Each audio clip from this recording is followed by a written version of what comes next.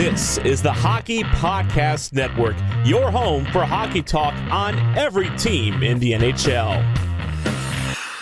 Hey everybody, welcome back to another episode of the Devil's Advocates Rebuilding Hell podcast, brought to you by the generous folks over at the Hockey Podcast Network. We have another exciting, informative, and rant-filled podcast coming your way. Stay tuned. I hope you enjoy.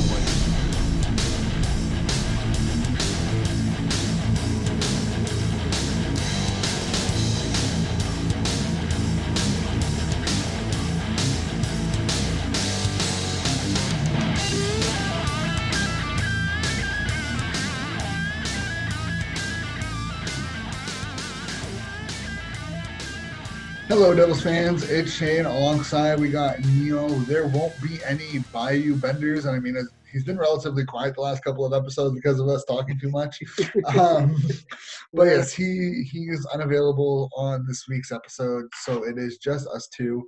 And you can catch us on the Centurion episode because we spent like an hour talking about a little bit of everything. So you'll be able to catch up on there since we won't rediscuss everything. Probably won't. But we're actually going to jump right into a question that I came up with or thought of during that Senator segment when we were doing that podcast was, would you trade Corey Schneider in a deal that brought in Martin Jones from San Jose if it included, a good pick or prospect? Honestly, that wouldn't necessarily be that bad of an idea because the thing that I have a problem with, though, is that Martin Jones has 3 more years left on his deal that he signed a 4-year extension, I think, after last season with San Jose. So it would be clearly the Sharks would have to make it worth the Devils, wild. They would definitely have to add 1 or 2 other things to it because they would say, well, we're trying to figure out who's going to be the backup. But if it meant that we could move Corey Schneider's contract, I mean, that's great, except we probably only gain about $2 to $3 million back because, we still would have to deal with the extension that Martin Jones has. So I would say I'm like 50-50 on it because here's the thing. If you get like Martin Jones from last year's playoffs, I'll be happy with it because then you would have a solid tandem of Mackenzie Blackwood and Martin Jones. But here's the other thing. Martin Jones is a starter. You would be trading a starter. You'd be trading for a starter. What would that necessarily mean for Mackenzie Blackwood? Would Martin Jones be okay with coming to a new team and being a backup where he had just been a starter and took the team to the Stanley Cup Finals in his first year and has had a decent amount of success? I don't really know. It would be kind of 50.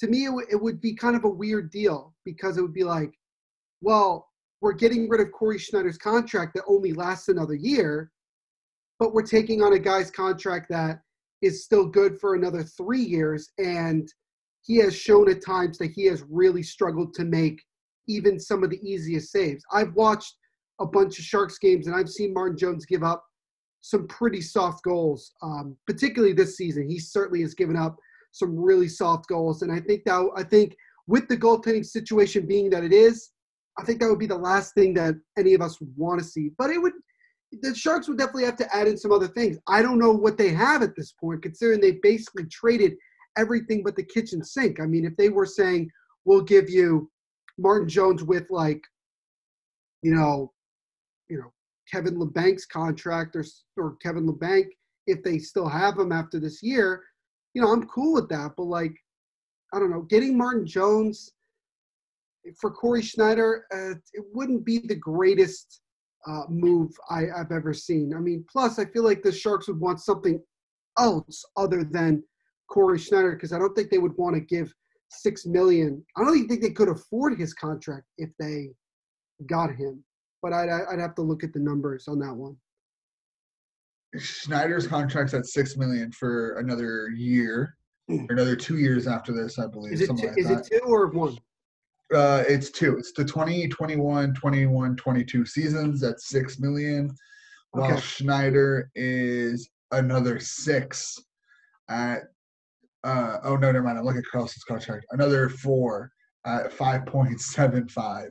Yeah. So you're taking on San Jose would be taking on technically a plus 2.5 for a negative 2 years though. So like they're still saving in the long run. They're saving almost $11 million. While that's a good point. New Jersey's taking on that contract, but long run they have the cap space and they need that goaltending. I think when you're a 30-year-old goaltender making a 5.7 like that kind of money, and teams wonder if you can be a legitimate starter, you're no matter unless you move. And I think Jones has a minimum no trade clause, which means that he has to accept any trade that he sends in a 10 list no trade clause, or sometimes like it really depends. Oh, for him it submits a 3-player trade list. Yeah. Or a 3-team trade list. So he would only be allowed to be traded to 3 teams, which makes him moving Jones extremely hard for San Jose. And that's what makes the whole situation tough, because look, if the Devils could move Corey Schneider's contract, I mean, it would be great, but if it meant that you had to take in another bad contract, even if you're getting some sort of asset, it would be kind of hard. That's that's what makes it tough. So, like, it would be a question also: does Martin Jones want to leave? I don't think so, because on paper you can make the argument. I'd say only on paper you can make the argument that maybe the Sharks are still a contender. You could make that argument. Maybe it was just all the injuries this year. We don't know. It may well could have been. And maybe he could get back to playoff form next season.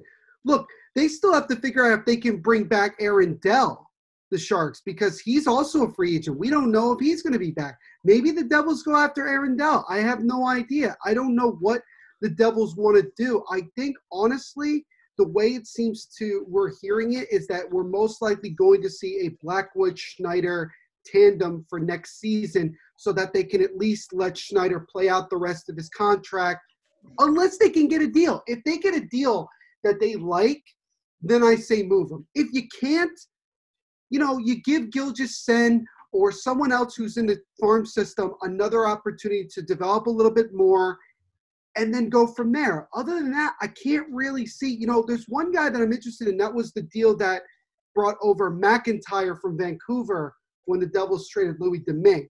And McIntyre actually played relatively well when he came over to Binghamton and helped them win a couple more games. So is McIntyre a future backup goaltender? Is he part of the answer? We don't know. And I think part of the whole situation is that we're all taking it for granted as Devils fans, because we had the opportunity to watch Martin Brodeur play for so long and never had to worry about the goaltending position that much. Well, to be fair, you also look at who the backups were behind Brodeur. They were still solid. I mean, the most solid one to me was probably Jonas Hedberg. I would put Kevin Weeks in there. But Kevin Weeks is also good. Chris Terreri was very good. Yes, but Hedberg was a very solid. You know who I think is an underrated goalie because he was a career backup? Alex Huld. That's actually not a bad one. He played in Ottawa. I loved him in Ottawa. I mean, he played in Montreal, Vancouver. He probably the definition of a career backup, but he was probably one of the best career backups that I remember watching, because he could give you on a season, he could play half a season. Like he wasn't starter. Like to expect him to be a starter wasn't fair to him. But if he needed to play 41 games, he could give you a solid 41 games. And he was go ahead. If he was in today's league, he is he was a tandem goaltender before tandem goaltenders were a thing. If he was in today's league, he would be considered a gem. Like he would just probably looked at as the bad, whatever team has him, as a pure asset. Yeah, I could see that because he's a lot like that type of quarterback you see in the NFL where you could plug him in for 6-7 games and he could win you a handful of games and be really good.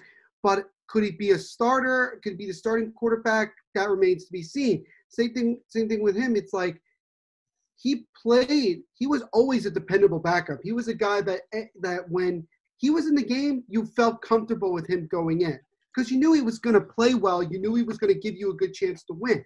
So that was the big thing. But yeah, going back, with the whole Devils situation, of all the things that I think people have been talking about where the Devils lack, other than defense, trying to solve the goaltending situation is of high priority because we're in an era now, I feel, where it's not about having just one good goaltender. It's about having two, maybe even three that you can have play that are really solid, that can win you games because, once you get in the playoffs, it's important to have even a really sturdy backup in tough situations. That's why you start to see teams now. Well, they may not have a great number one, but they have two really good guys that both of them could be number one if they did that. And then unfortunately you have a situation like you had with the Islanders where the goaltender isn't used to playing that many games in a row. And as much as they may not admit it, they start to feel fatigue. And I think you saw that with Leonard in the Islanders last year when they went against a team like Carolina, like when they had to play Carolina in that second round series. They had to switch to Grace because Leonard wasn't used to playing every other night. Right. While, both McElhinney, I believe, was it McElhinney in Carolina that year? McElhinney was the backup, yep. And Mrazek, they were used to it because, yeah, they were a tandem, but they would play, 10, 11 games in a row. And then you go to Boston, and here's the thing, why I think St. Louis got lucky was because they had their starting goaltender who played half a season. Right. Boston, yeah, they had half a season's worth to play, but it's a different kind of. They don't have the same wear and tear, even though they may have played the same amount of games. Different wear and tear, but both goaltenders in that series knew how to play every game. They knew how to play 20 games in a row if they had to. And I think when you look at it, yeah, the tandem goaltender is important and it's going to help you win games, and having a solid backup is important, which is why Boston re-signed Halak. But you need a not necessarily a true number one, but you need a number one. I agree with that absolutely. And, fatigue and load management is become much more of a bigger thing over the last couple of years. And I think when you look at some of the, recent teams that have won the Cup, they haven't played as much. I mean, even with Jordan Binnington, he came in the middle of the season and, he was not tired that much once he got in the playoffs because he hadn't played a full season. And he still had Jake Allen, who was still relatively solid. So it worked out for him because by the time he got to the playoffs, he was pretty fresh and he was pretty raring to go. With Mackenzie Blackwood, what you saw, even 2 months into the season, you could already see he was showing signs of fatigue. He started giving up goals that at first was like, well, why, how is he giving up those goals? Well, he's playing most of every single game. At one point, he was leading the league in games played as a goaltender. And when your team sucks, it's just that much more draining. Exactly. It just makes it so frustrating because it's like people think like, oh, he's just like, maybe he's not that good. It's like, no, the reality is that when you're playing, if you've played 40 games in the season and one of your goaltenders has played 35 of them, that's a huge problem because that means that you just don't have confidence in your backup because your backup stinks. That's been the whole thing this year. The joke throughout the season for a lot of us was like, well, who's going to be the backup this time? Because at first it was Corey. Then we decided we thought Louis Domingue was going to be the backup, and that was a very bad idea. We brought in Gilgeous-Sen for like a game or two and didn't give him any more opportunities. And now we're back to Corey. Why ruin him? But I mean, he's also older than Blackwood. Well, now we're back to Corey, and it's like we understand that Mackenzie Blackwood, there's a good chance that he is our future number one goaltender. We understand that. We want to figure out who can back him up. that we feel comfortable with, that we feel that could come in and give Blackwood a decent amount of time off so that he's not burned out later on in the season or even 40 games in. Yeah, so like as much as Devils fans might hate this because, you know, the hate for that other team that I'm going to mention is real, which I mean, I'm not surprised because you guys are literally like 45 minutes apart. With the Flyers is you have Carter Hart, which is the number one. Mm-hmm. And then you have Brian Elliott, who took over when you saw fatigue hitting Hart because, I'm sorry, playing junior, playing 68 games, yeah, okay, it's taxing. But as a goaltender, you're playing probably 30 some, maybe 40, but you're also only playing on weekends. You're not playing every second day. You may play 3 days in a row, but then you're off for 5. Like you're off for 4 days. Right. So you have that veteran goaltender in the back, and then you go in, and when Hart's, you know, you can give him 3, 4, 5 days rest or 5 games rest. So you give him like 2 weeks rest. He comes back in, he's ready to go, rested up, and then you have him go on another 20-game tear or whatever. Right. And, you know, so be it. And that's exactly what New Jersey doesn't have, is that when they start seeing the fatigue from Blackwood, and I think that's the thing we saw with Murray, was in Pittsburgh, was when he got fatigued, they would put Fleury in, and when Fleury got fatigued, they would put Murray in. Right. And now that, you know, with Fleury gone, they didn't have a reliable backup. Like they weren't sure what Jari had or DeSmith, so they were playing Murray more. And then he got hurt, and then, you know, if you've played any sport, you know, and you've ever dealt with an injury during that season, you know how frustrating it is to get hurt when you're on a rhythm, come back into it, play however many games, and then get hurt again. Right. You're on such a roll, and you're feeling like, you know, everything's kind of working for you, but you're still getting denied because of injuries, and like it's one of the most, if not it's so most taxing frustrating situation to be in. It's so taxing mentally having to deal with that, and people deal with it. Oh, you know, people get hurt every year. Yeah, people get hurt every year, but it's a difference between having 2-3 injuries in one season versus being hurt 2-3 times over a course of a 5-season span. Agreed. It's a totally different mental game, and when you have situations like that, you need a capable backup. And we saw it again this year with Pittsburgh. You know, Matt Murray struggled with fatigue and injuries.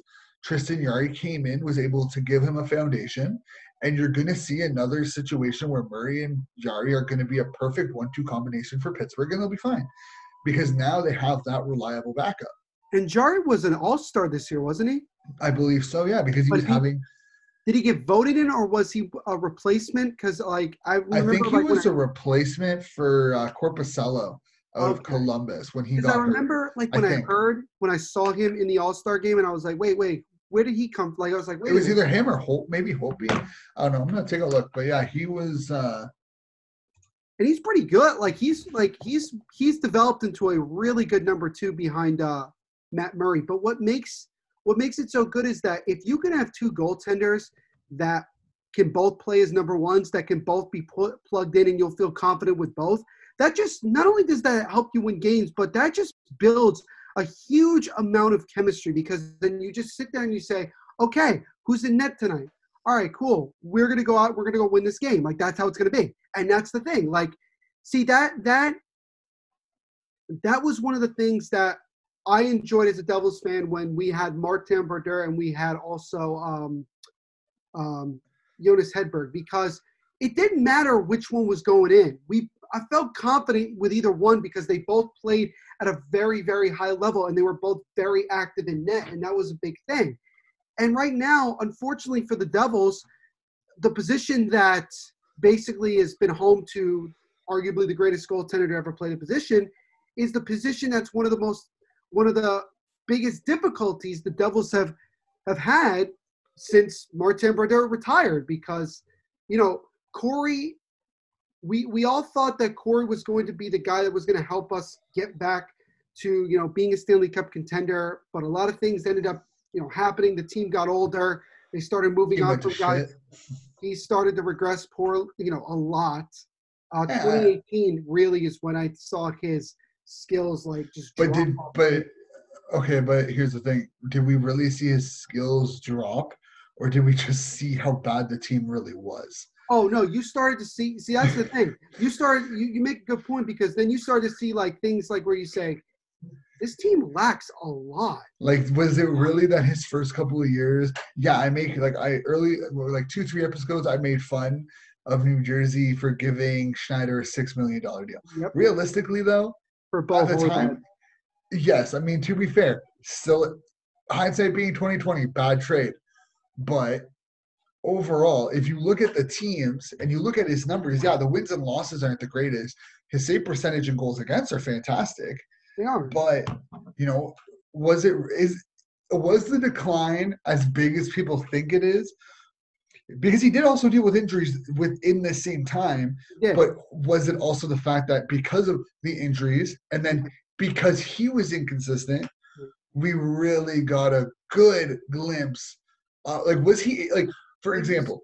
It was more of the It was really more of the latter because of the fact that we were used to for a couple of years early on in Corey's time with the Devils where he made a lot of big-time saves and was very consistent, and we weren't worrying about goaltending and defense. We were worrying more about this team can't score worth a damn. We couldn't figure it out. Once the Devils started to find guys that could put the puck in the net and Corey, started to have his struggles and the defense started to have struggles, all of a sudden we're sitting there, we're saying, you know what? We really lack defense. And now it's become blatantly obvious this year, and we've heard it from everybody, including our organization, that, yeah, our defense is pretty piss poor. Even if you need to figure it out. If you look back into his first couple of years, the defense wasn't that great either. No, and I think he had to make so many saves because of it. Yeah, because since he's been in New Jersey, they've only made the playoffs twice? Once. Yeah. They made the playoffs once. In 2018, they made the playoffs. So you have Schneider, who is playing his butt off. The save percentage and goals against don't lie. Like, though I don't care about wins and losses because, he had, up until last season, he was a below 3-goal average. Yes, the 16-17, he was sitting at like a 2.93, but that's kind of the average in the NHL. Yep. So his first year, he was sitting at below 2. Right. How do you expect the team to win? How do you expect a goaltender to continue to perform at that level when he basically needs to almost pitch a shutout for you guys to win? And that was the thing. We used to say that, like, he had at times literally had to not give up a goal the entire game for the Devils just to be given a chance.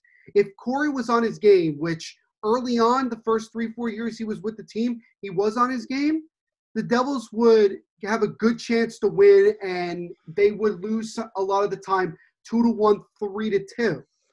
And if we got the Corey Schneider that was playing a couple of years ago with the defense, with a better defense, like, the Devils would have been a lot better team. They probably would have been a playoff team, honestly, considering some of the talent that they had, even when they weren't winning that much. But that's the frustrating thing, is that now we're all saying, like, oh, Corey Schneider sucks. Well, you know what? People have to look back at the times when Corey Schneider was the only good thing the team had. We had a bunch of old guys that could score from time to time, but we didn't have it. It started to change offensively when the Devils traded for Kyle Palmieri, and his first year on the team, he was a 30-goal scorer. First year, 30-goal scorer. That's when it started to change. Now we're in a situation where we do have a lot of young players that can put the puck in the net and will be able to. What are we lacking now? Well, the team still has a very weak defense, and that requires both drafting well and maybe having to make a move or two to try to get another defenseman. PK Subban is not a defensive defenseman. He never has been and never will be. He's an offensive defenseman, and that's clear as daylight. We don't have enough defensive defensemen. We don't. The only guy that's anywhere near that, you can make the argument, was Andy Green, and Andy Green got traded. So going back to the Schneider thing, his first 3 years, 2013-14 to 15-16, he minimum 150 games played. He had 172 games played, 169 starts, 69 wins, 71 losses, 27 overtime losses. He was first in save percentage average over those 3 years at .924 and a goals against of 2.914. The second in the goals against was Quick, and he had 103 wins. Bishop was third with 112. Yep. And, if you go over to save percentage, Bishop was second. Rask, 101 wins at 2. Crawford was top 5 with 99 wins in both. And then Varlamov at 96. Like, he has had horrible numbers in consider of win-losses. Yep. But, he honestly, even let's go from the time he came to New Jersey, his numbers have definitely dropped off because of the last couple of years. Mm-hmm. But he's still sitting at a 0.915 save percentage, better than same as Holtby, same as Lundqvist, better than Murray, Bernier, Quick, McElhinney, Anderson. Like he's still, it's just. Yeah. No, I mean, again, this brings up this whole thing that, people look at just the win-loss record and say, oh, well, Corey Schneider was average to below average. Like, he wasn't that good. But then you look at the save percentage and the goals against. He's one of the top goaltenders in that time span. He's one of the top in the game. I used to say to people, goals against. If he was on a better, if the team in front of him was better, if they won more games around him, if they were able to give him more success, he would have been considered more for a Vezina trophy. I know that sounds a little ridiculous, but honestly, looking at his save percentage, his goals against, and the way he played, he was as good as any other of the top goaltenders at that time. And you have to remember, when he got traded to the Devils, people thought that the Devils got an absolute steal because it was like the Canucks were in a situation where did they want to hold on to Luongo even though he's getting up there in age, or did they want to go with Schneider long term? And they moved on from Schneider, who had done time and time again done very well in backing up Luongo, even when he was asked to come in playoff games. So the Devils knew they were getting a guy that was at that point. And that's why they made the move to get him. And, like you said, 2020 hindsight, was it a bad deal? Yeah, you can make the argument because what did the number 9 pick become? Bo Horvat, who is a 24-year-old captain of the Vancouver Canucks and arguably one of the biggest reasons why the Canucks will eventually be a Stanley Cup contender. That's just the way I look at it. And it hid so many problems. Of course it did. Of course it did. Because here's the thing. When you have a goaltender that's making 30, 40 saves a game and keeping your team in these games, you don't notice it. You sit there and you say to yourself, holy crap, that's a lot of saves. But then what you don't realize is you don't look at it from the other point and say, you know why he had to make 40 saves? Because his defense can't do anything. They can't get in front. They can't block shots. They can't give him support. The biggest thing that the Devils were known for in the time that they won the 3 Stanley Cups, particularly 95 and 2000, was they had Hall of Fame defensemen. They had, Scott Stevens, Ken Danico, Scott Niedermayer, okay? They had Brian Rafalski. They've had a lot of great defensemen that have played in front of Martin Brodeur. And does that lessen Martin Brodeur's ability? I understand where people are coming from, but here's the thing. Martin Brodeur would have not gotten some of the records that he did without the tremendous support that he had around him. And that's the thing that Corey Schneider was lacking. He was lacking solid defense, guys that could get in front, block some shots, and give him some relief. He didn't get that. And now that, he has been struggling, or he was struggling, now we're starting to see it more, especially with Blackwood in net, because everybody my age loves Mackenzie Blackwood and everything, but we see him lose games that he shouldn't be losing, and that's primarily because, guess what? Their defense is not doing what it's there to do. It's in your role on the team is in the name, defense. You're not doing your job, and that's the big thing. I like how you used my line there. Yeah, I stole your line. I don't care. I like it. It was a good one. When I heard you first say it, I said, damn, that's a good line. That's a really good line. I like that. I'm going to use that now. Yeah, that's fine. Just credit me. But here's the thing. Here's another number. Out of 18 goalies eligible, 150 games played his first 3 years, he had the least amount of goals allowed with 358 goals. Yep. Kari Lehtonen had 92 wins, 47 losses, 22 overtime games. Jeez, you want to talk about had 439 goals against, and he's first. But you have Varlamov up there, Rask, on like goalies that hit over 400 goals against. Lundqvist, Quick, Luongo, Niemi, Smith, Holtby, Fleury, Rask, Varlamov, Lehtonen. In that same time period. Yeah. A minimum 150 games played. Yeah. You know, that's ridiculous. It is. And okay, yes, I will admit that over the last couple of years, I've been one of the Schneider haters because unfortunately with goaltending, it's very much of what have you done for me lately? Right. And you add the contract and you add the fact that they gave up a first round pick. It's just like, unfortunately for Schneider is that he can't, what Schneider should have done was shit the bed early in like his first year. In first year or two in New Jersey, he should have shit the bed numbers wise to make them realize that, hey, we might have a problem everywhere else.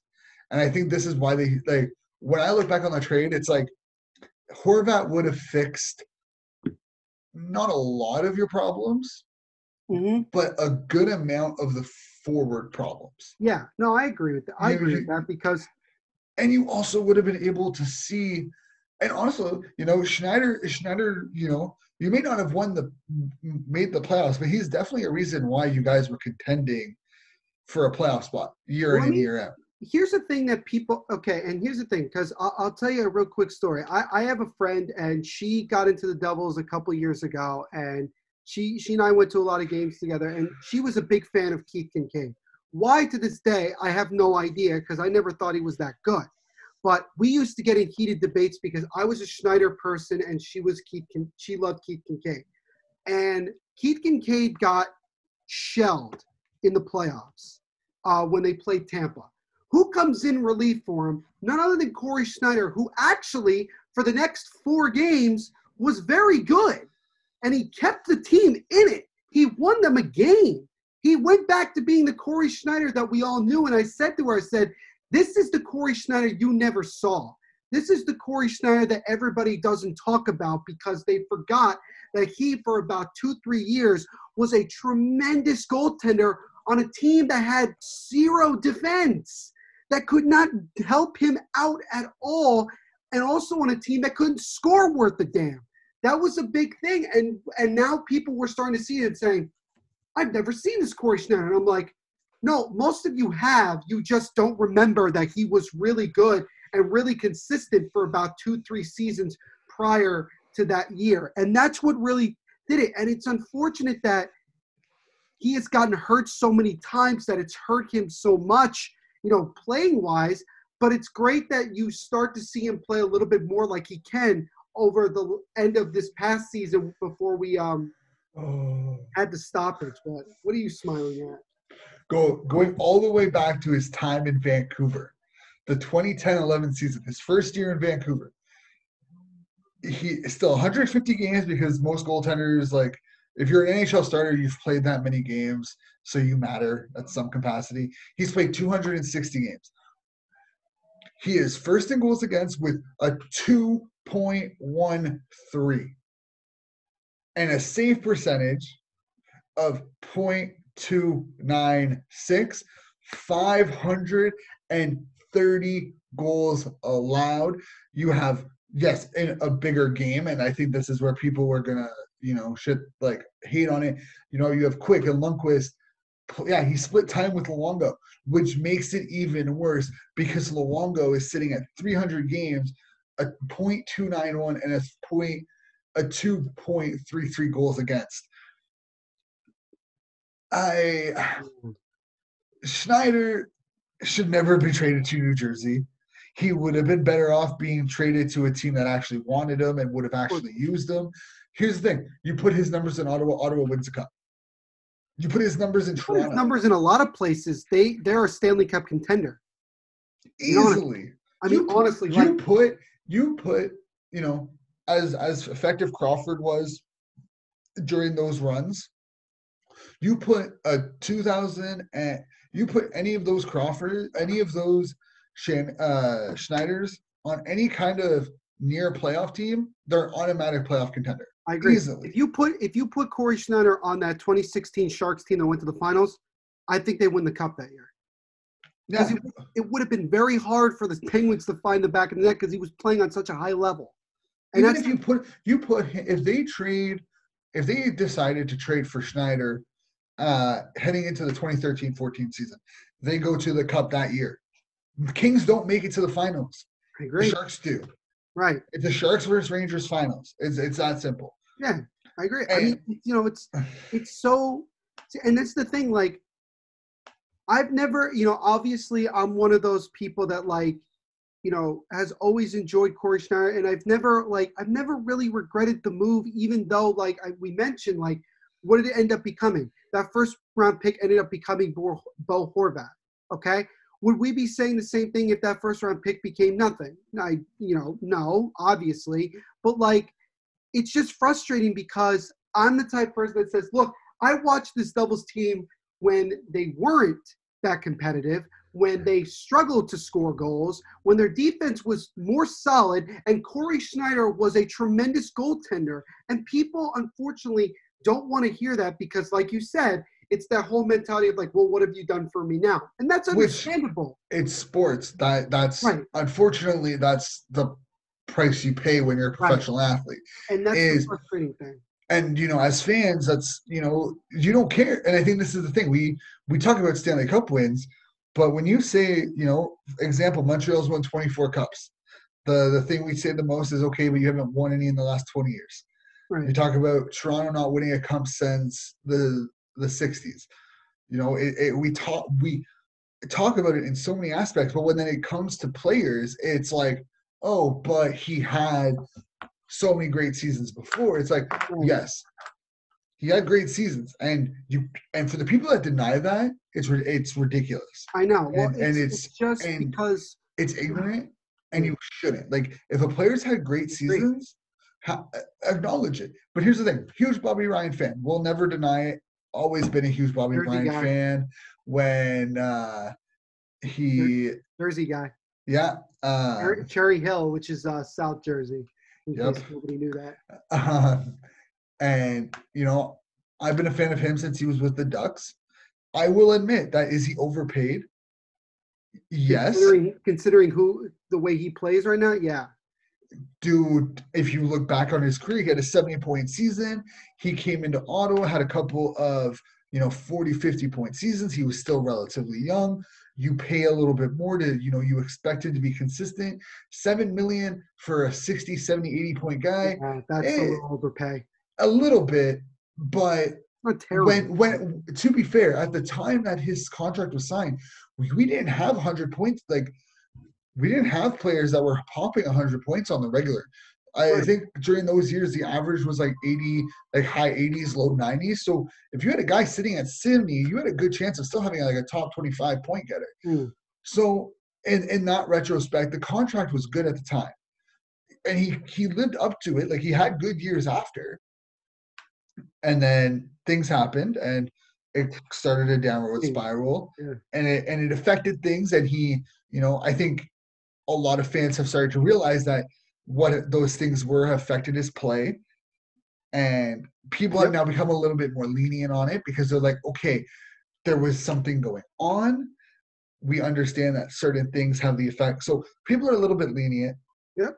I will still say that he can come back and have at like 33, he can come in and have a solid, turnaround campaign and, have a career year. It can't happen. He's going to be looked at more going into next season as one of those like leaders, locker room guys, because they're, Ottawa's a much younger team and they're looking to try to, take that next step. But I mean, here's the thing, Bobby Ryan, you said is 33? I believe so, if I remember correctly. Okay, like that, at least you can say he's not on the wrong side of 30 just yet. He can still be a productive player. I still, when I saw him play when he came back and he had that, what was it, 4 goals? He had a 4. Patrick, I made TV that day. You made TV that day. Yeah. You were at the game? You really think I was going to miss his first game back? I was cheering so loud. I mean, that must have been – that was one of the craziest things, like, because I was on my phone and I looked and, like, my NHL app was like, Bobby Ryan has just scored a hat trick. I said, wait, Bobby Ryan's just scored a hat trick? I haven't heard that name in about 4 years. Like, I mean, he also left midway through the season to deal with his problems. Well, and, good for him. It seems like he's kind of, gotten through it, and I'm happy for him because, other than obviously the fact that he's a Jersey kid, and I always cheer for, guys that play in the home state, who are from my home state, it's he's always been a very good player. And, like, my favorite goal that he ever scored, I think, and correct me if I'm wrong, because obviously you've watched more than I have, but he scored, what was it, in game 1 of the conference finals in 2017, he scored the overtime winner?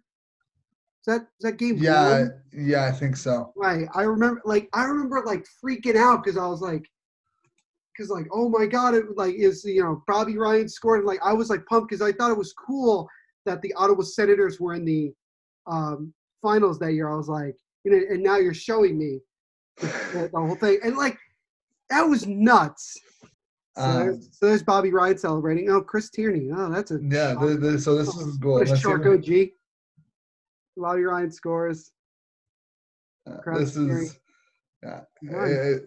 wait, man, so you made I TSN. called.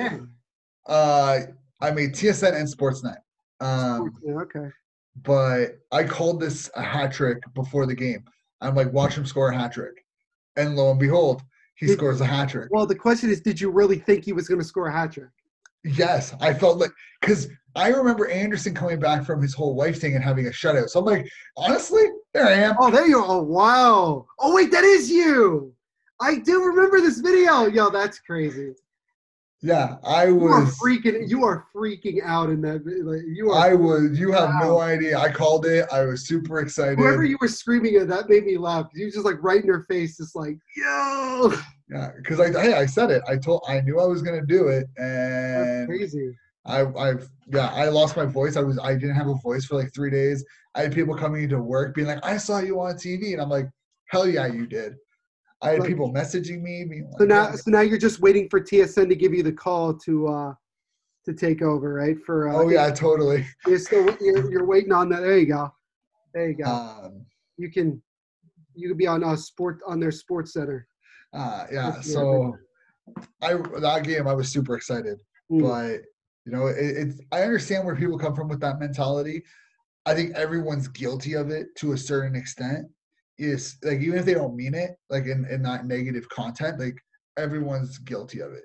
Yeah. Like, and when you add the contracts that people have nowadays, if everyone was like making $2-3 million, whoop-de-doo. Like, yeah, they're winning. It's just, you add in the fact that like people are making $7-8 million and you have producing. You have to educate people because, like, I know a lot of people, here living in the United States that, like, obviously hockey's not number one for, not surprising at all. So, like, when my brother, I told him, like, Corey Schneider's making $6 million, he goes, that's not a lot. And I go, oh, no. That's a lot in hockey.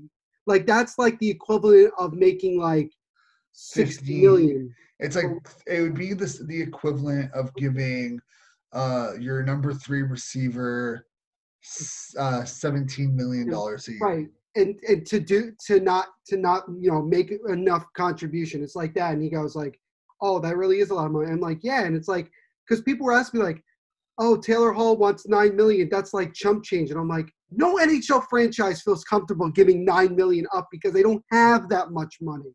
That's I feel like money. No, they do. And here's the thing is that when you're comparing the leagues, if you go based off a product and this is the thing I've been saying about the NFL versus CFL for years. If you go based off a product for product, play for play, the CFL is more exciting to watch. Because the field is wider, so you have an opportunity for position players to make a lot wider bigger plays. And it's also longer. It's 30 yards longer. You get 10 yards extra in each end zone, and you get 5 yards on each side and into the middle of the field. So instead of a 50, we have a 55. But if you go pound for pound on the product, like literally, if you were to watch a game and someone like have no idea what which one the CFL is, which one the NFL is, with no audio or with mixed audio, and ask them which one they probably liked, I feel confident in saying that the majority would probably say the CFL. Well, It'd also be done quicker. It would all I think that's a good argument because like I haven't watched that much CFL. I mean, I've watched a couple of games in my time, and I remember every time I've watched, I've said like, I just love watching because it's just so much fun to see like a bunch of like high scoring. There's a lot more open field. There's guys that I've never heard of that like are stars in the league and everything, and it's like really cool. So, and like, to be fair, this isn't to diminish like the skill set of anyone, because there are certain players that in the NFL that thrive in the NFL that would not thrive in the CFL, right? Because they don't fit. Like in the NFL, you can force an offense around players. You can force an offensive game plan, and then you see quarterbacks force things all the time. They can force it to the receiver. In the CFL, you can't. You literally have to take what is the best option, because you have that wider field. Not you know that 15 yards makes a difference. Right. So, I think if you look at it pound for pound, yeah, the CFL is a better league. You talk about money and the way the NFL has turned the game into a show more than like the pre-games, the post-games, the halftime. Right, more than focusing on the sport itself. It's more than a game to them. And hey, credit to them for being able to utilize it and turning it into that. I have to, business smarts as a business person. That's fantastic. Yeah. And I think in Canada we have this idea of there's an idea of the American media propaganda and the idea of being a Canadian who considers themselves like a distant American in terms of like their likes and dislikes and whatnot, where they hate they're anti-Canadian even though they live in Canada and they reap all the benefits of living in Canada, and that's the problem, is that we have those people up here, and because the NFL doesn't like competition, we don't see the exposure that they should in the CFL in the States. Like, if you were to take the NFL and put it through the same situation the CFL has been through, the NFL doesn't survive. This would definitely be something to talk about on the 13th Man. I feel this would be like. The NFL almost full. If it isn't for that one man, I'm not going to name him. If it isn't for that one, if you know the history of the United States Football League and during the 80s, if it's not for that one individual who decided to say who decided to we got $1 way off, who got off way off path of what this league was supposed to be like, and tried to compete directly with the NFL. If he did not do that and did not convince everyone in that group to do it, the NFL probably wouldn't be the giant that it is today. Maybe the USFL is still existing. Who knows? The US, you would have 3 football leagues in North America. I would take that. I mean, I'm sure a lot of people would take it just because of the fact of everything. But yeah, no, just kind of going back to original point, because we kind of just went like way off topic for about a half hour. But look, at the end of the day, it's this: the Devils' biggest need, without a doubt, other than defense, is definitely goaltending. I mean, it's clearly, and if Corey Schneider can get back to playing at a certain level that he is capable of playing of, which is making really big saves and also getting the support that he needs. I would be very happy to have him as a backup. I really would, because he can still play. It's not like his skills have like fully deteriorated. It's just that he's dealt with so many injuries that it's derailed him of consistency.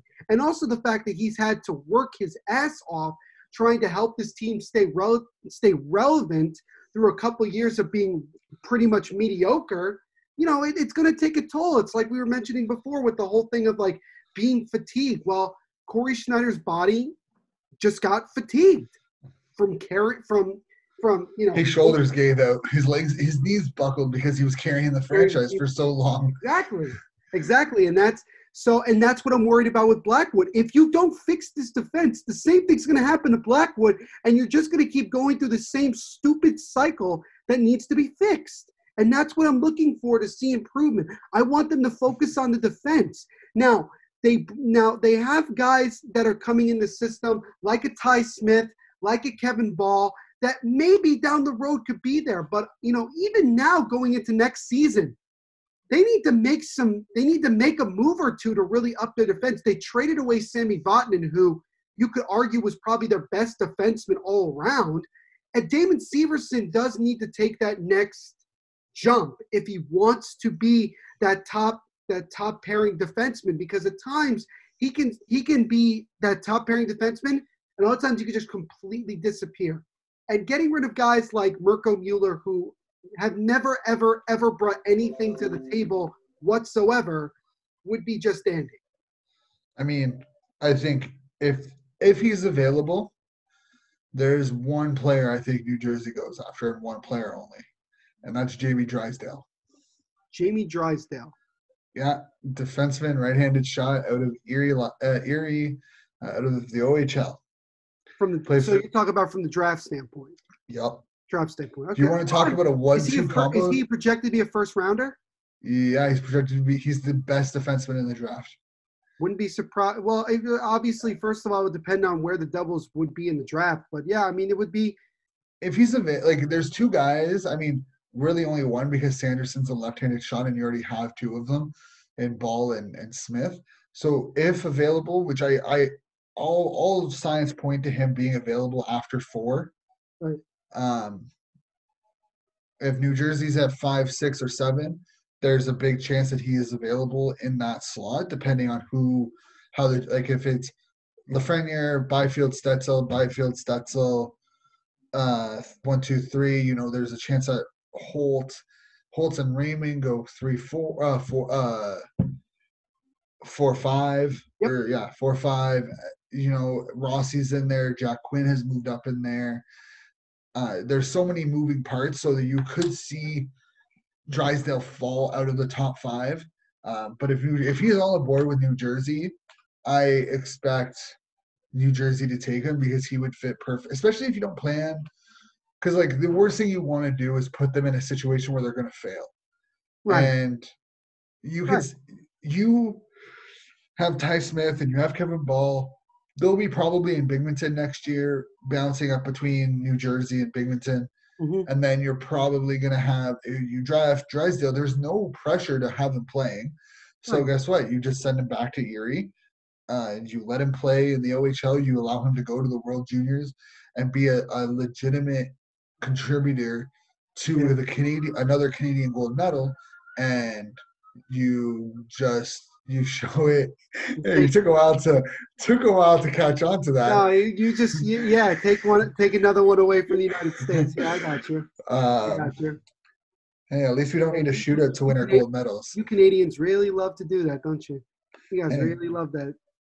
Hey, we don't need shootouts to win our gold medals. Oh, okay. All right, cool. It's all good. Hey, it's all good. Just saying. I don't really have much of a comeback, honestly, so I can't. Because it's true. I'm not gonna say it. You're right. I don't talk about 2010. I just don't. Oh, the golden goal. I don't tell. Yeah, no. I call it hell. I call it. I can't believe Ryan Miller let a goal like that go through his legs. He wasn't expecting a shot, which I don't blame him. Most goaltenders, I don't care who the goaltender is, you don't expect a shot from there. I know. You don't at least the U.S. took away World Juniors from the U.S. like 2 years from Canada 2 years ago. Yeah, in a shootout. Oh, so what? They won. In a skill competition. By the way, in a skills competition. In games like that, there should be no shootout. That's what I'm saying. That's what. I agree with you. You took 2 gold medals from Canada. Well, I think shootout in general is stupid. And the World Juniors and the Women's World Championships on a fucking shootout, and I hate it because it's stupid.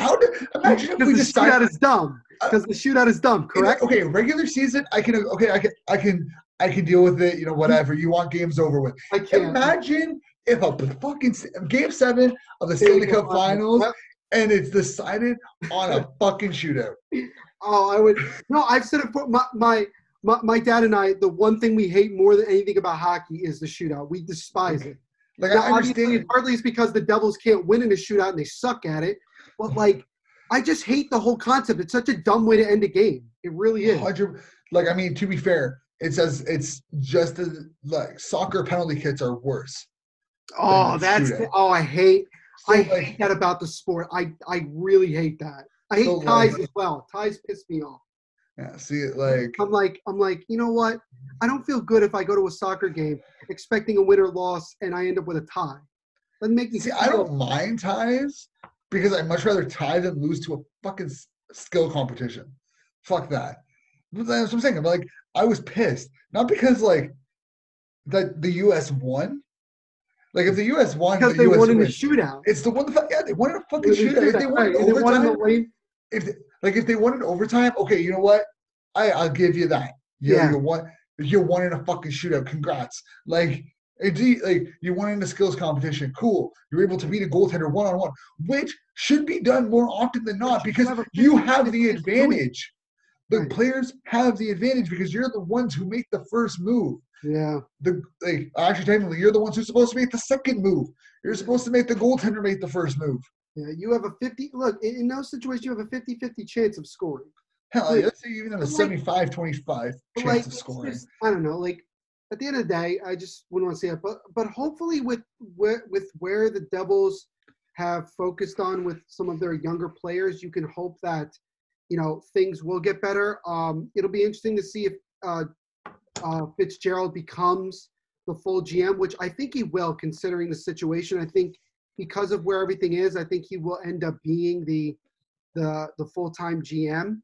I would just be interested to see what who they bring in to be like the head coach, because a guy like Gerard Gallant would bring a different attitude that I think the Devils have been lacking. Because what made Gallant really good in Vegas is that he made those guys like feel really proud and really happy to play in Vegas.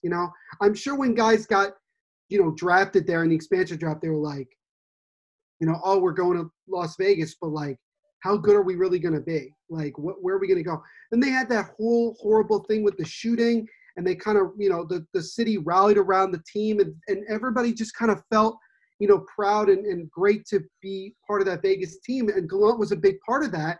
And he really did a good job of putting those guys together in really good lines and having the success that they did. So bringing a guy in that would make the players feel more proud and more wanting to play for the Devils, and a guy also that's going to get in your face, whether it's with the team or even with the refs, I will take that as well. So there's a lot of optimism, but there's also skepticism with it because we just went through 5 years of thinking that we are getting to the point of being a Stanley Cup contender, and now we're back down to square one almost, if not like square one point, You've been at square one a lot longer than the team has wanted to admit, and it's hurt the team. That's the problem. They shouldn't have admitted that they were at square one when they got Hischier in the draft.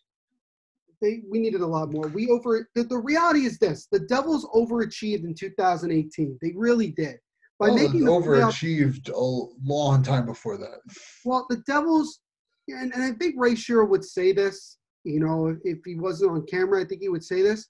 Making the playoffs in 2018 was a very bad thing because it unfortunately forced him to make moves that he probably didn't want to make. One of the things that was so head-scratching was that he didn't bring back any single player that was a UFA after the team made the playoffs. Like Pat Maroon didn't come back. Pat Maroon's overrated.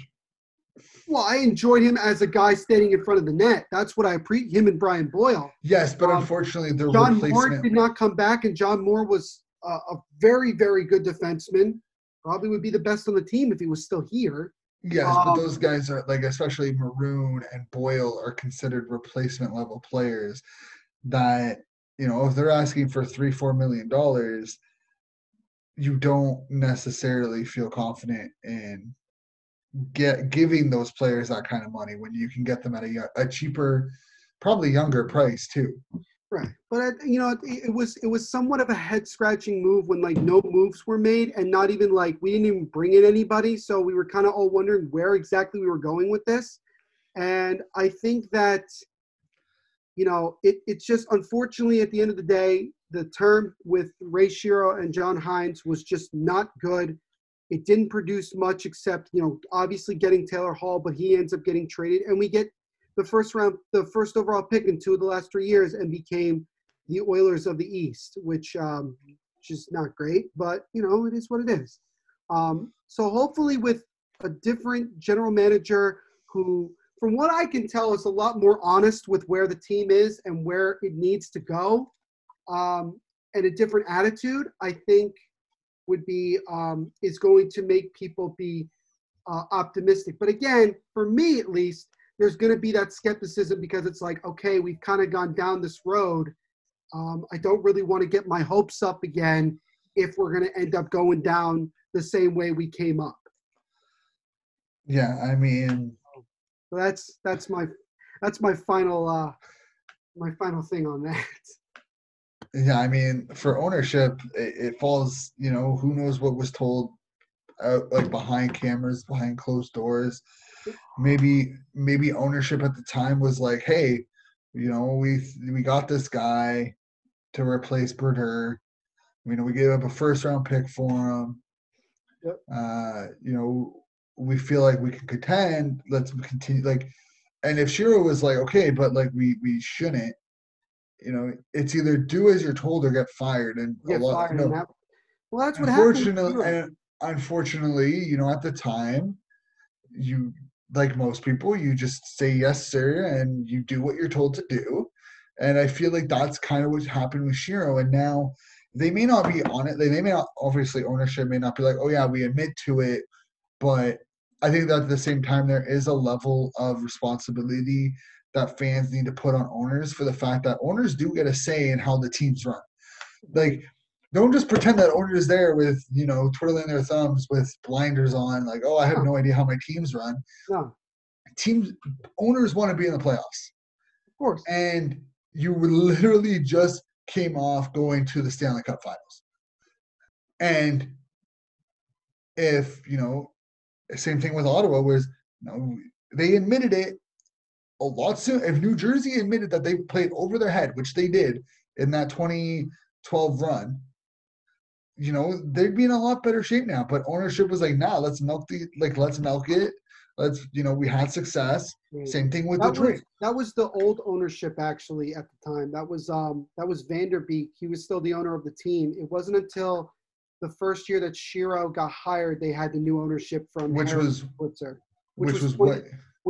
2015-16. Yeah, and they should have announced, like, and that's kind of where you've already seen problems. They traded for Schneider before then. Like, the established idea of trying to make the playoffs was already there. Right. And instead of saying that, okay, we're gonna start fresh, yeah, they tried to run with it. And right. Well, and that's why I think they brought in Ray Shero, because they felt that, oh, look at what he did in Pittsburgh. We already have some of those pieces in place. They started, but like, okay, to be fair, pretty sure with Shero, they also had Crosby and Malkin and Letang and Fleury. Well, that's what I'm saying. Like, no one has those pieces. Of course. So, this is where, and see, this is one of the things I gave Jeff Gorton, the GM of the Rangers, a lot of credit, is that 2 years ago, he sent out a letter to every Rangers fan and said, all right, look, here's the reality. We're not going to be that good. We're rebuilding. We have to start, getting younger. We have, in order to become really good again. So you guys have to be patient with us. And like, I respected that, because I'm like, at least you're telling the fans and giving them expectations so that they don't go into it thinking, oh, could we be where are we going to be this year? What's the future look like? It's things like that. If the Devils went into next season, or even in this, whenever this off season actually happens, and say to the fans, look, we screwed up. Well, they probably wouldn't say that, but they could say something like, it would have been, we were trying to, win with the situation that we were in, and we couldn't, and that's unfortunate, but now we're going in a new direction. of trying to, build this team from the ground up and, eventually get back to being that competitive Stanley Cup contender that you guys would be proud of. And I think if they did something along the lines of that and told the fans straight up, I think that would give a lot of Devils fans a lot more optimism for everything, instead of feeling like, again, going into next season, well, what the hell can we expect? We have no idea where we're even at.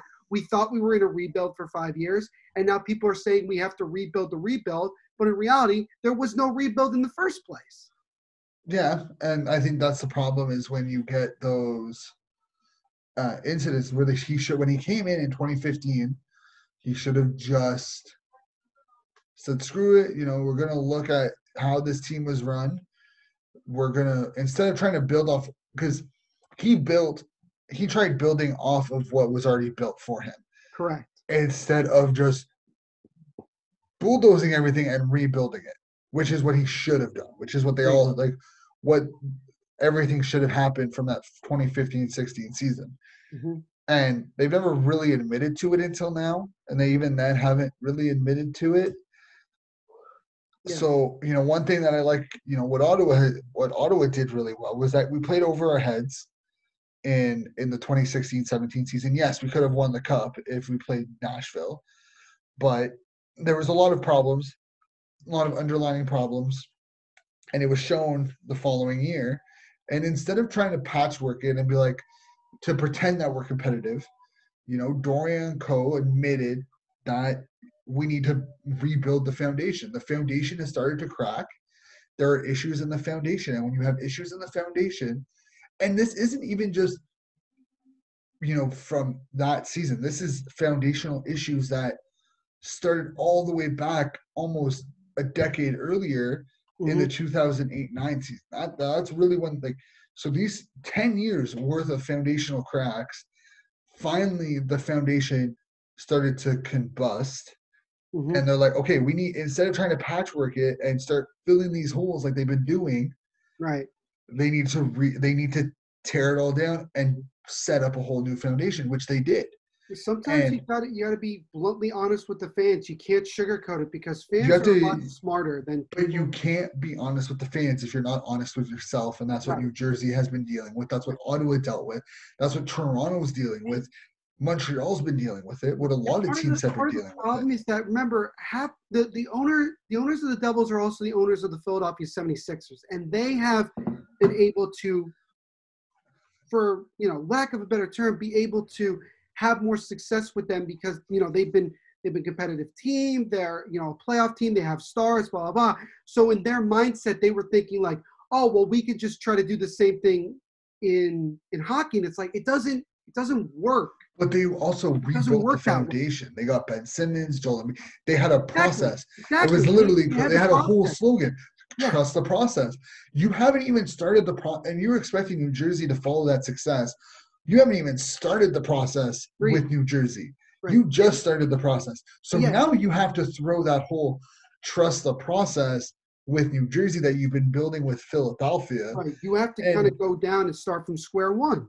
And that's the thing, is that until teams, and this is why Detroit has been and will continue to be a problem, because they also had foundational issues when they lost in 2009. Yep. That's when you started to see, and then instead of trying to add to it, or instead of trying to fix those foundational issues, they did what Ottawa did. They did what a lot of teams do, and that's just patchwork. And now they're in a situation where they have to rebuild the whole foundation, but they have none. They have no materials. They are lacking severely. And LA is going to be in the same boat. San Jose is going to be in the same boat. Yep. So Chicago is starting to be in the same boat. They've had a couple of lucky draws, Kirby Dach, and then, DeBrincat being a second-round pick. Bodquist, they've had a lot of success drafting in the later rounds recently, but a lot of these teams have had issues when it comes Colorado had issues for a while with that foundation. Yeah. After Sakic and Forsberg and Co. And it's unfortunately in sports, you're going to have to constantly rebuild a foundation. Of course, that's how you become good. That's how you eventually win championships. And I think if the Devils ownership can just admit the fact that they had the wrong mindset when they took over the team and they need to change and go into this rebuild and be as honest with themselves as well as being as, honest with the fans, that type of thing will go a long way. It really will. I think it would not only give Devils fans some positivity and some satisfaction to say, okay, now we understand where we are, but it would also create a different mindset from the owner's perspective of saying, okay, how do we invest in, getting the best rebuild we possibly can? And then it's about like making sure you do the right thing. And I think it's going to have to start with, it really is. It's going to have to start with, if Fitzgerald is the GM, he has to say to the owners, this is exactly the type of attitude we need to have. Because otherwise we're going to go down the same road and you guys are going to fire me in 3 or 4 years and say the same thing about me that you said about Ray Shero, that, the team isn't where we thought it would be. And that's the thing. Like, the ownership after last season said in a press conference with Ray Shero that they thought that they wanted the team to be a much more competitive team. They wanted the team to be more exciting. And that's what resulted in the moves that they ended up making for PK Subban, Wayne Simmons, Nikita Gusev. Like, they made those moves not just because they wanted to try to, please Taylor Hall so that they could be a competitive team, but because the owners wanted Ray Shero to do, what they wanted him to do. And that was to make this team good immediately. And Ray Shero, I'm sure, had discussions with him to say, that's not, we're not there. And if we do this, it's going to hurt us in the short term, and it might hurt us in the long term. And that's unfortunately what we're seeing right now. Yeah, there's a lot of unknown. There's just a lot of unknown at the end of the day. And hopefully with a new GM and a different mindset, there might not be that much unknown. Oh, yeah, but I mean, there's always going to be unknown, right? Of course. Especially with what we're going through right now. Yes, I mean, the situation doesn't help. No. But overall, I think it says something when, fans will always be unknown, considering that, they're the last to know everything. Right. I mean, that's not true. Generally, players can end up being the last to know. But it's the fact that, owners act a certain way. They want things to be a certain way and they expect it right away. Mm-hmm. Imagine what will happen in Pittsburgh when Crosby and Malkin retire, Letang retires, and that team just crumbles. Same thing with Washington, where if Backstrom and Ovechkin were and you have to look at yourself like that. And I think teams don't do it enough, where if Crosby and Malkin were to be like, we're done, we're walking away from it at the end of this season, are you in a position to succeed without them? And that's the $1 million question. And most teams are going to say no. No, of course. And when you have those star players, you're going to say no. And here's the thing, Vancouver was the same boat with the Sedins retiring. Were they in a position to be successful without them? Right. No. Were they put into a position to be successful in the next couple of years? Absolutely. Chicago's in a situation where if Kane and Taves were to just retire, right, would they be more success? Would they be as successful, or would they be worse off? They would probably be about even keel, because you'd have Kirby Dach and DeBrincat leading the way, and that's those are two good guys to slot in. And yeah, you would have 10 million, 20, 21 million off your book, but it would also be the fact that you have young guys slotted in. Would you be, and I think that's the thing. Teams don't ask themselves that questions that much.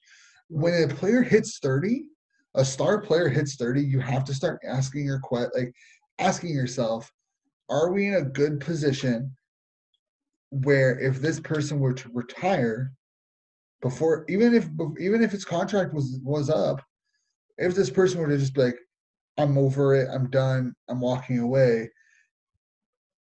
could we have success? And if the answer is no, that needs to change. Something needs to change. I mean, That's one of the things. And, the last thing I'll say about this is simply I'll use a comparison in football again and say, look at the New England Patriots for the last 20 years. One of the things that makes Bill Belichick so good is that he knows when players have reached that point where they can no longer contribute to having consistent success. So what does he do? He gets rid of them. He either cuts them or he trades them or whatever. So even in this situation with, Tom Brady going to the Tampa Bay Buccaneers, Bill Belichick probably in his mind is like, you know what? Brady's at that point now where, we're not, do we feel comfortable, with the team that we have that we can still be successful even with him going somewhere else? And in probably Bill Belichick's mind, he feels, yeah, absolutely. That's the way I look at it. And that was the thing. Like, people were saying, okay, Drew Bledsoe got hurt. Do we have a good player behind him that can keep us winning? Yeah, it was Tom Brady. And what happens? He goes on and plays 20 years and is really good. But there were a lot of players that came through the Patriots organization those last 20 years where they were only there for a certain amount of time, and then they were traded, cut, or retired, and the Patriots just kept going. They just kept going because Belichick knew that he had to find players to replace these guys a year or two before it was, over.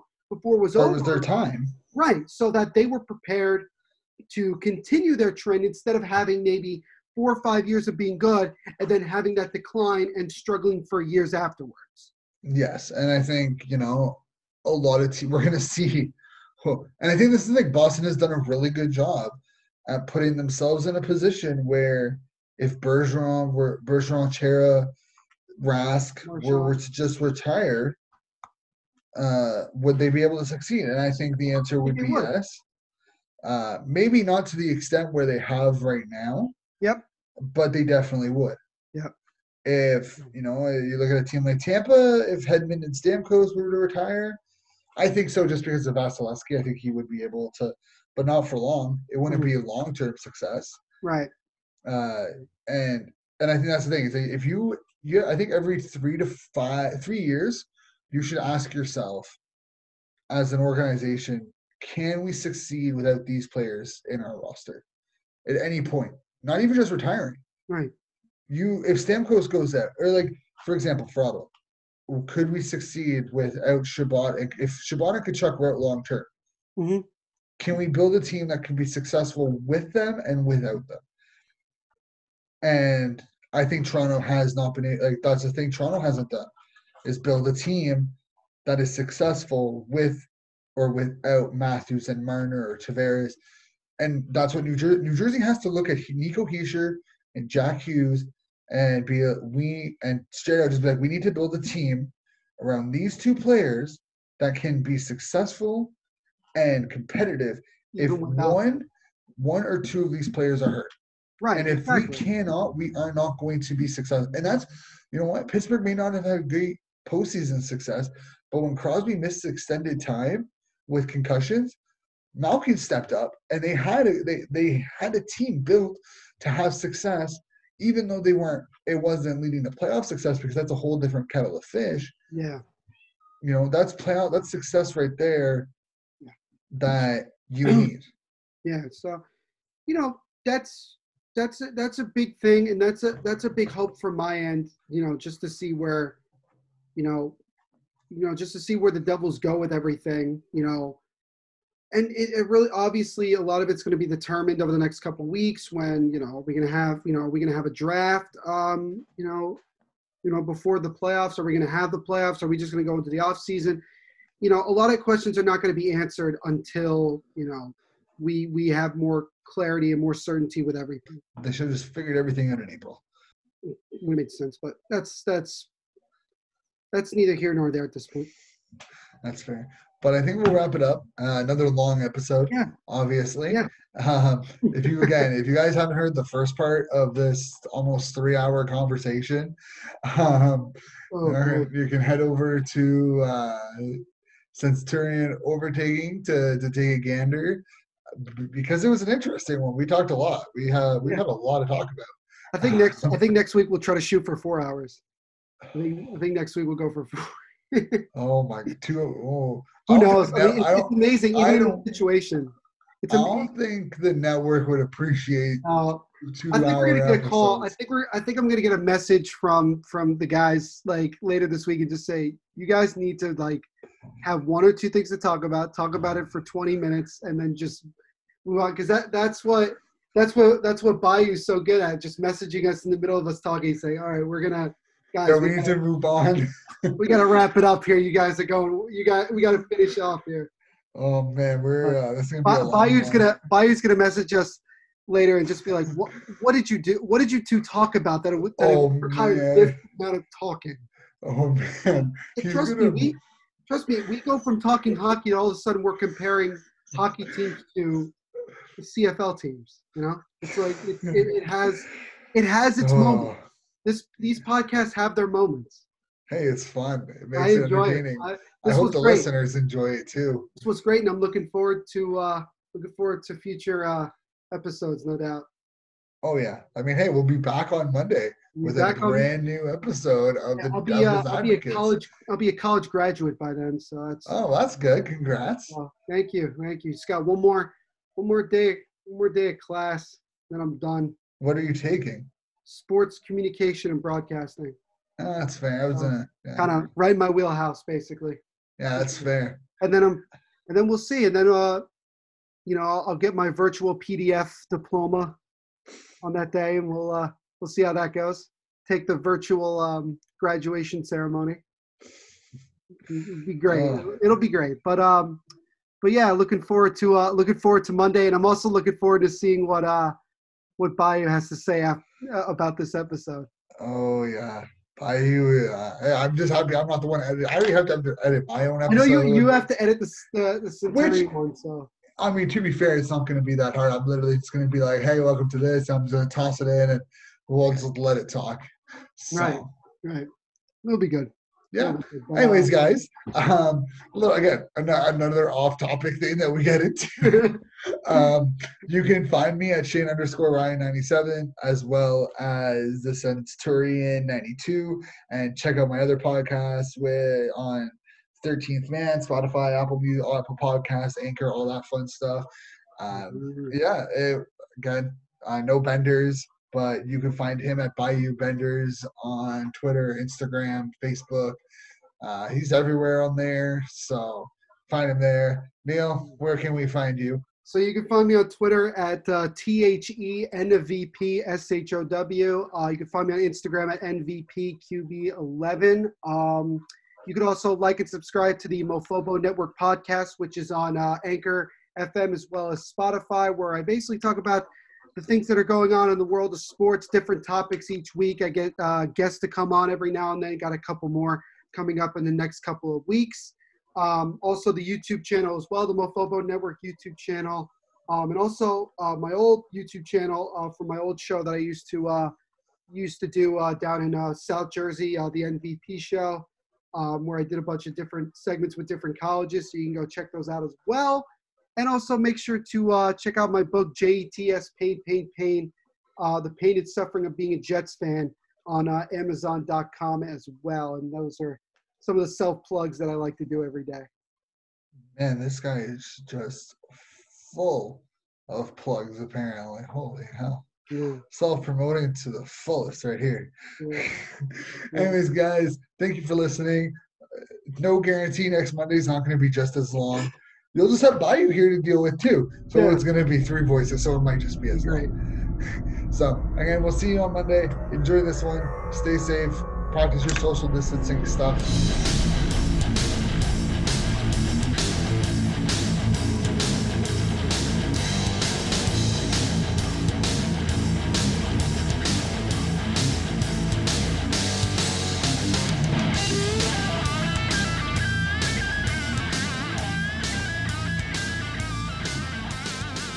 You're listening to the Hockey Podcast Network on Twitter at HockeyPodNet. New episodes every Monday and Thursday. Download at thehockeypodcastnetwork.com or wherever you get your podcasts from.